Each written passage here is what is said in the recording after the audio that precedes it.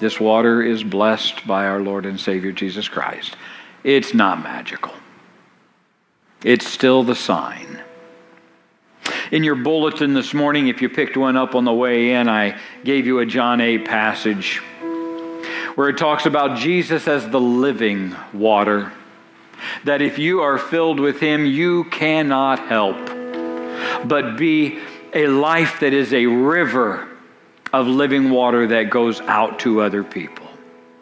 We have talked about in the last 3 weeks the fact that this water is the sign of God's power over chaos in your life. We have talked about the fact that this water is the sign of the ability of Christ to make your life clean. We're going to talk today very briefly because, wow, what a service. Brothers and sisters, without this water, we have no chance in our daily lives of making sense of anything. That's the Holy Spirit. In baptism, we aren't doing a one and out. In other words, when we put this water on our children, it is not a one-time and done proposition. Oh, baptism is once and for all. Absolutely.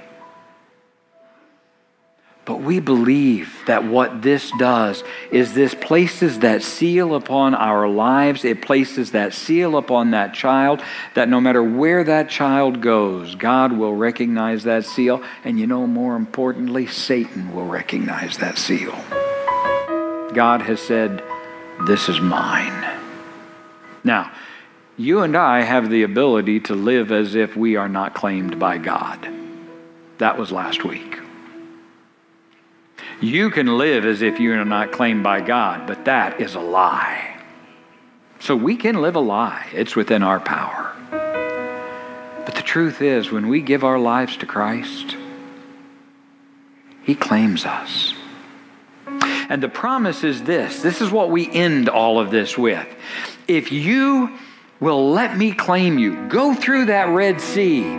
Let me claim you on the other side of that. Go through that. If you were here for Pilgrim's Progress last night, go through the valleys of despair. Go through the narrow path.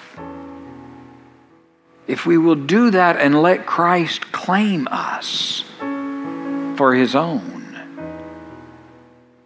then, brothers and sisters, here's His promise. I will be a river of water in your life. And so I tie all of these baptism messages of the last 4 weeks together with this truth. God brings order. God brings a new life. God claims us. And brothers and sisters, God lives within us. If today any of those things are missing in your life, I want you to hear this. If you have already been baptized, Christ has claimed you. Christ has claimed you. All you have to do is reach out and grab Him, and He'll bring order to the chaos. If there are things in your life that you're wrestling with and you're saying, I just can't get by it. I just can't get through it. Brothers and sisters, Christ has claimed you. And He's ready to clean it up.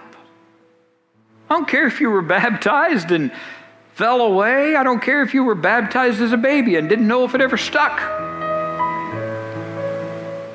Christ is ready to make that life new again today, if that's what you need Him to do. But brothers and sisters, maybe more important than all of those things is that Christ wants nothing more than in your life to be the rivers that flow out of you to other people. Whether it's the Weavers as they go to Belize, whether it's Steve Schwinghammer as he swings the hammer here in Spencer County, whether it's Claire as she's sitting at her computer and her piano keyboard and she's writing music. Wherever it is, He wants to be the rivers of water that are flowing out of you into others. So I'm going to invite you. It might take a while. I don't know. If it does, I'll call somebody else up here with me. To just come. You can do one of two things. I don't rebaptize. I'm a Methodist. I think once is enough. But if you've never been baptized, and if you're not sure if you've ever been baptized, we're not going to stand up here and argue about that.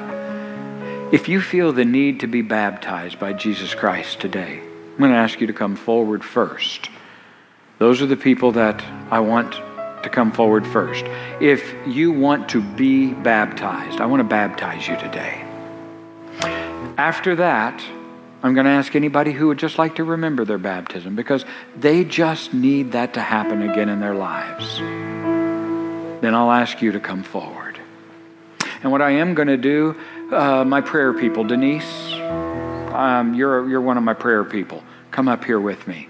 Who else are my prayer people? You know who Sally, you're my prayer people. Mary Helen, you're my prayer people. Is Mary Helen here? Mary Helen, you're my prayer people. I want you guys to stand right over here, because here's what I want you to do. Yeah, grab your masks. Have your masks. If I'm not seeing anybody else who's one of my prayer people, come on up. All right? Or if the Spirit moves you, come on up. So if the three of you ladies would go, is Joy here? Joy's not here. There you are. Yeah, and Denise, you're my prayer people too. Go get Joy. Get her in here. Because after that, what I want you to do is, after you've either been baptized or rebaptized, I want you to seek out one of our people of prayer here. And I want you just to say a prayer with them. Whatever's on your heart, I want you to give that to Christ. If you want to be baptized, come forward today. Right here in front. Maybe this will sound different to you this morning. May the Lord bless you and keep you. May the Lord make His face to shine upon you and be gracious unto you. May God lift up His countenance upon you.